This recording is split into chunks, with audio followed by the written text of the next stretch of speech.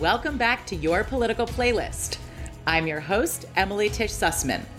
With a new presidential administration and new Congress, there's a significant amount of work to do cleaning up the mess Trump left behind and enacting new policies. Some ideas are new, and some were the policies debated throughout the 2020 presidential race that we discussed in Season 1.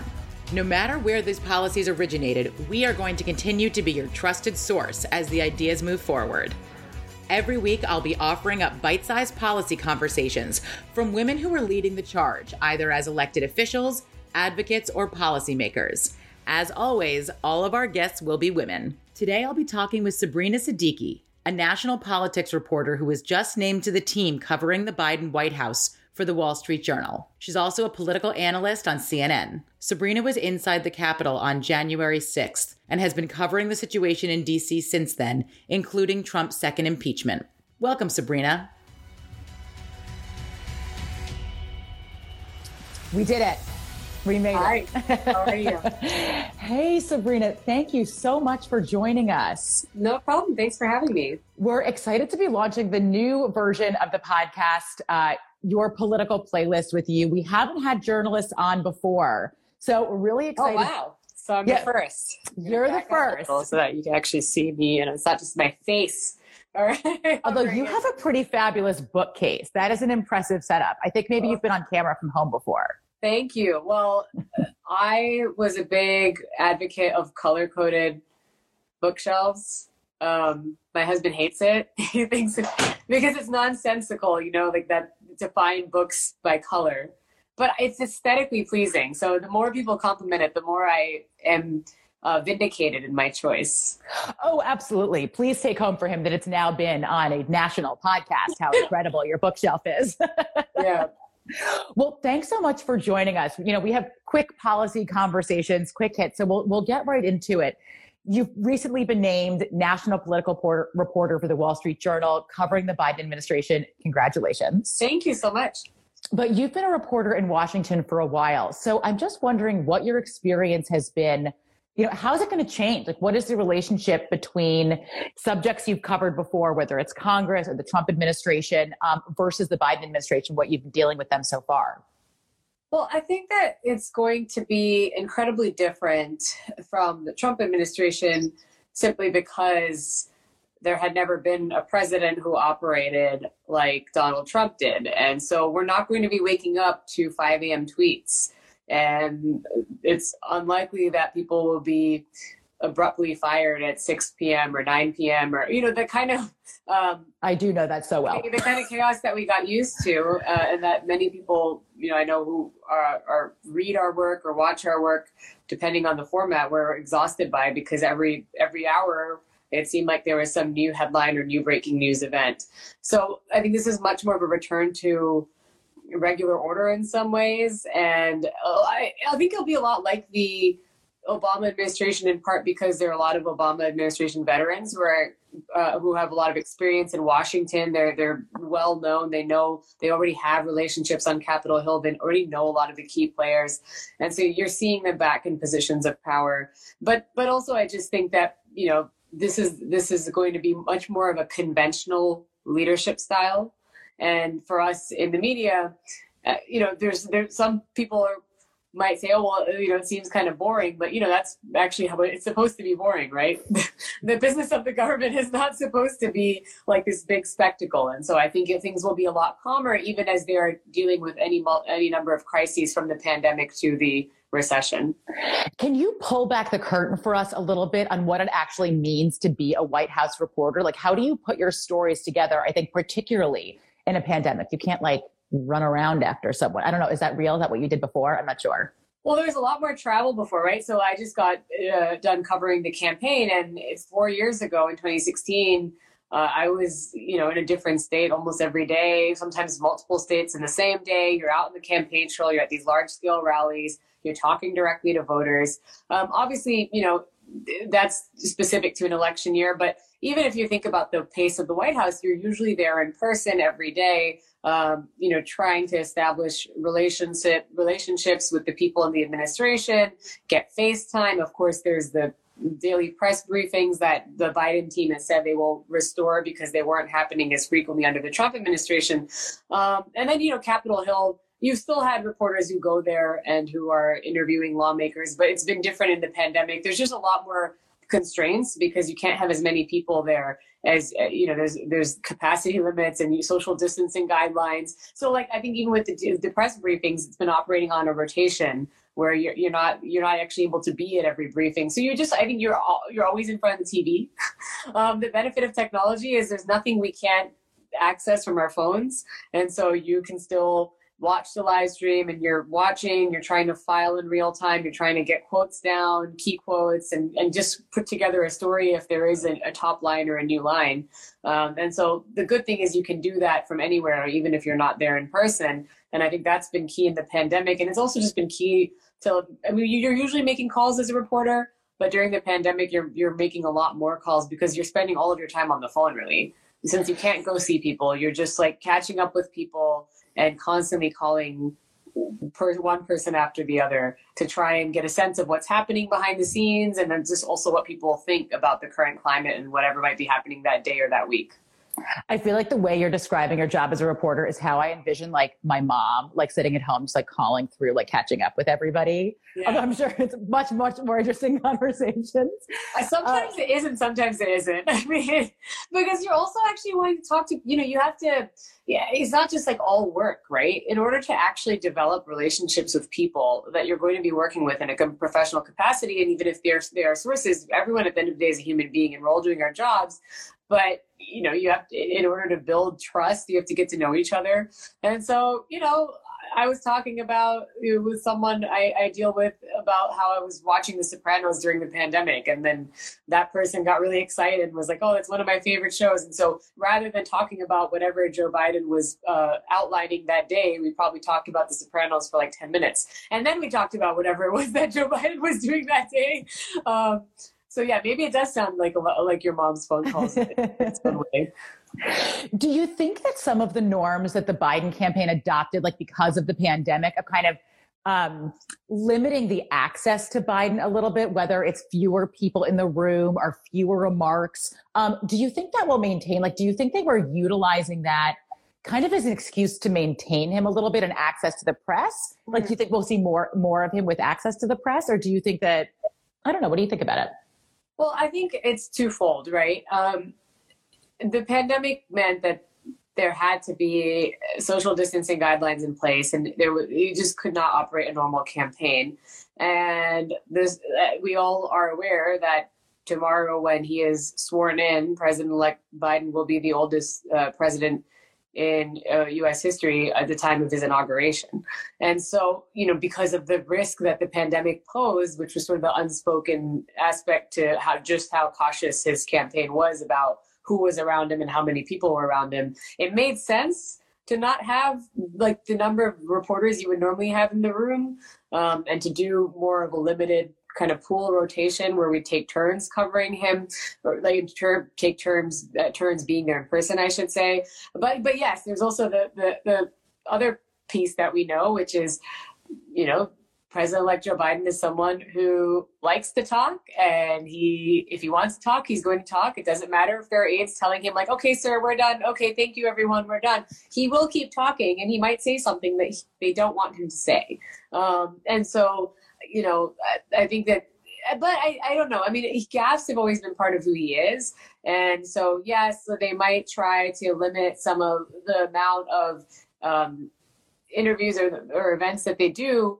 But it's not that you're not still going to be seeing him on TV, and no matter where he is, if he's giving a speech, you never know what he's going to say. So, and because, like I said, everyone is always watching, and we're in an environment now where you might not be there in person, but you can still watch on TV.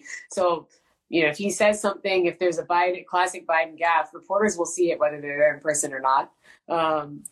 But I do think that the pandemic has just imposed a lot of restraints on reporters and really fundamentally changed the way we're doing our jobs. But again, it won't be like Trump where he will just, because I think with Trump, with Biden, he genuinely likes to talk. And with Trump, it's more that he knew he was soaking up all the attention, right? He wanted to create he wanted to create the headlines. It was all about this show, this kind of reality show where he was at the center of it. That's not really what you're going to see from Joe Biden. And what has it like been covering the Hill through all of this, like Capitol Hill and Congress? I mean, obviously it's so hard to have this conversation about covering Congress without talking about January 6th and the riots there and the fact that there were reporters in the Capitol covering all of it. You wrote a post about it on Instagram, which really impacted me, just understanding your experience. So can you talk a little bit about that?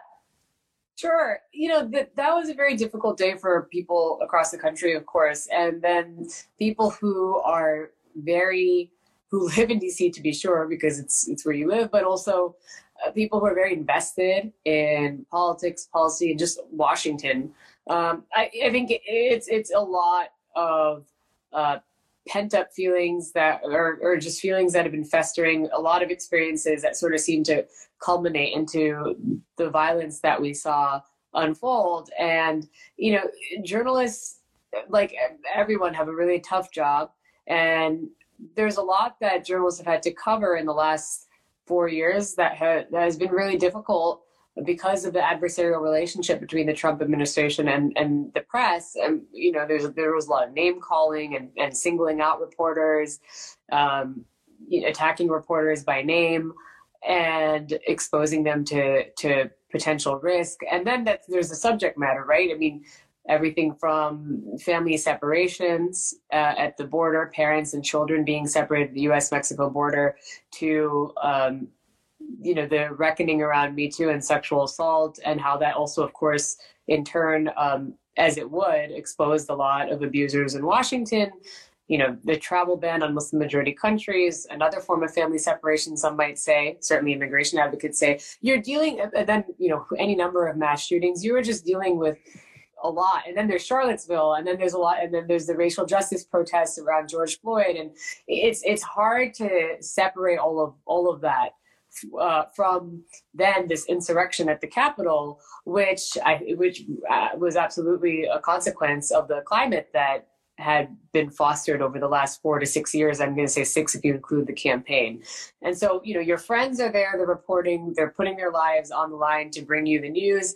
Of course, we all have, like I said, relationships with people we work with in Washington, people who are members of Congress and their staff, people you also know are in that building, and you don't know what the end result is going to be. And so, I think it's sort of like, in some ways, this administration was always going to end this way. I think, but for a lot of people, it's a culmination of the last 4 years. And so, one thing I posted about that you're alluding to is also, it's a tough time for journalists of color and people who belong to other minorities as well, because there have been, of course, disagreements about how to cover events, and the racial justice movement also exposed the lack of diversity in every industry, and that included newsrooms, because newsrooms fundamentally shape how people see events, right? So I think, especially where you had a president who made central to his identity appealing to the grievances of white voters, of course, journalists of color and other minorities had a different take on some of the rhetoric and the policy. And so that also, I think, is something that we have lived with, and we have had our discussions about, no matter where we work. And that's something that has separated our experience in some ways, and from that of our colleagues. And that also, I think, was very much at the heart of the riots at the Capitol, because one of the lasting images was someone flying a Confederate flag. Right. So what that means to especially journalists of color, it's I think it's just an entirely different experience.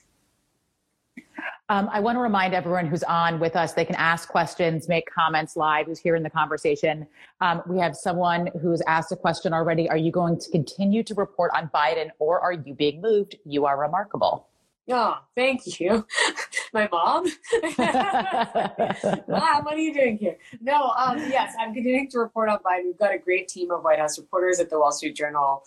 There are 7 of us. And I think, it's going to be busy. The one hand I was saying it was not going to be as chaotic, but we have a pandemic that's killing roughly 4,000 Americans a day, a death toll that has surpassed 400,000. And I think, and of course, then there's the economic recession that it triggered. And so there's going to be a lot in front of the incoming administration. And that's to say nothing of what we were just talking about, the racial justice protests last year and, the very urgent need for reform of the justice system and other racial inequities across the country. So I think it's going to be a really fascinating time to cover an incoming administration. Someone actually I spoke to who from the Obama-Biden world actually likened it in some ways to President Obama in 2009, coming in at a time when the nation he had to, recover the country from an economic collapse. And there was no pandemic, but the country was in the midst of two wars, but the Iraq war especially, incredibly unpopular by the time Obama came in office. And then the climate at that time too was also very polarized. So I think that it's an interesting, and it's very different because the pandemic and what we've seen from the riots, which is not, the rise of nationalists, that's not just going to go away overnight because there's a new president. But it was an interesting, I think, parallel or analogy that someone drew to say, this is probably, but to still say that Biden faces the most challenges of any incoming president in recent memory. For sure. I do think there's some parallels to when Obama took office, but I'd worked on in advocacy. I'd worked on the Obama campaign and in legislation at the beginning of the administration. And the thing that I think feels different about then versus now is that, first of all, the legislation that Obama took up at the beginning of his administration was totally different. But also there was this sense that Obama he was prioritizing and that he should be playing to moderate Republicans. Mm-hmm. That I think doesn't really, that same analysis isn't there right now. And I'm not sure actually why it feels so different. I think it's maybe some of it has to do with the fact that Republicans did basically institutionally just support an insurrection at the Capitol, which I think might have had something to do with it. But so, yeah, I see some of it. We did have another question here. Will you be in the White House on press conferences? Oh, I will be there. So one thing we were talking about was how COVID has changed everything. And so that means that you can't have a briefing room packed with 50 reporters because that's a super spreader event, whether you've been tested or not. So they've been, we've had a much more scaled back presence. This is not, when I say we, I don't mean the Journal, I just mean the White House Correspondents Association, where it's a lower capacity because they have to keep a few seats open between reporters so that we're distanced. So yeah, that room's pretty tiny. I don't think people realize. It's small. It's not that big. I mean, I don't know what I'm it's not the biggest room. It's so I think, what that means is there's a rotation and we're there every third briefing. And then of course I'm sharing this with my other colleagues who cover the White House. And so we're all going to split the briefings as well, but I'll be there and we'll be asking questions and, hopefully asking good and tough questions. And I think the briefings are going to look very different. They're like we said, this is just objectively true that there was a very adversarial relationship that the Trump administration had with the press, because it was key to their strategy to essentially demonize the media dismiss anything they didn't like as fake news. And everyone saw that dynamic play out at the briefings. And then, So what do you think about the fact that Sean Spicer, who was the first White House press secretary, is actually trying to get press credentials to be part of the White House press corps now? What do you think about that? I don't even know, honestly, what to say, because it's so much has happened over the last 4 years that it's sort of like, of course, Sean Spicer is trying to get press credentials. Right. Like he finished Dancing with the Stars. So now, like, of course he wants press credentials. I mean, usually it's the other way around. Like usually reporters go into politics. Like reporters are like, oh, I want to go into comms, like Jay Carney, Obama's White House press secretary, was a former journalist. Like usually it goes in the other direction. Because it's hard to, I don't think anyone would believe that Sean Spicer is a neutral and objective reporter, right, or that he doesn't have an agenda. I don't know if we're going to end up seeing him in the briefing room. I'm hard pressed to think that we will, but stranger things have happened in the last 4 years. Well, that actually leads me to a great question that we had gotten previous to this. We had asked people on our Instagram account for questions to ask you. So they started the question by saying that you are an influence is not the right. I wish I had it written in front of me now. You are an inspiration was the word. You are an inspiration to the next generation of Desi kids. Oh. That was in the comment. And then the question that was a part of it was, how do you keep your own opinion out of your reporting? Thanks for that on both counts. Good question. And for the kind words. And for the uninitiated, Desi is basically someone of South Asian descent. And my parents are from Pakistan. My dad was born in India, but my family is primarily from Pakistan. And, I would say that this actually, I'd love to bring it back to something you talked about earlier, which is how the experience of journalists of color and other minorities is different. A big challenge for us has been having to make the case that because we have unique experiences based on our backgrounds, that doesn't mean that we're not being objective. Our version of objective is just different from your version of objective. And so, what we see in journalism as objective truth, that definition of objectivity has been put in place by majority white newsrooms throughout the history of journalism and media. So a lot of the rules around objectivity were created by people who don't necessarily see things through the lens of communities of color across the country.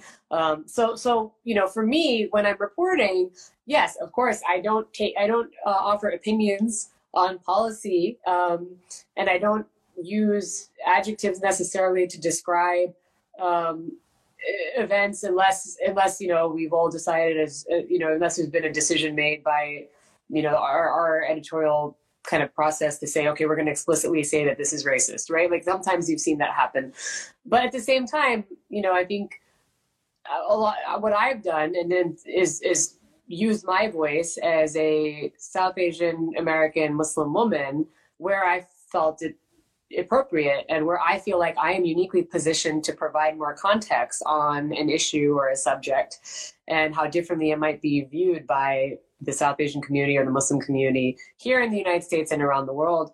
So, some people might think that's opinion, but I don't think that's opinion. And that's a lot of what this push for more diverse newsrooms is about, because I think that in general, notions of objectivity are, like I said, they don't really mirror the experience of a majority of people across this country. Well, unfortunately, we have to leave it at that. But hopefully, Sabrina, you'll come join us again. This is a great conversation with Sabrina Siddiqui, national political reporter for Wall Street Journal, also on CNN. I'm Emily Tish Sussman, host of Your Political Playlist, and this has been a really interesting conversation about covering the new Biden administration. Thanks so much for coming on. Thank you. Thank you for listening to this episode of Your Political Playlist. Don't forget to follow us on Instagram at Your Political Playlist, where you can see video of the interviews and join us live to ask questions during future ones. I also did a video on there this week about understanding the executive orders that President Biden signed on day one. For more from Sabrina Siddiqui, follow her on Twitter at Sabrina Siddiqui. Join us every week for smart but bite-sized policy conversations with women at the seat of power and activism. Subscribe if you like us, leave us a rating and comment to let others know. Talk to you next time.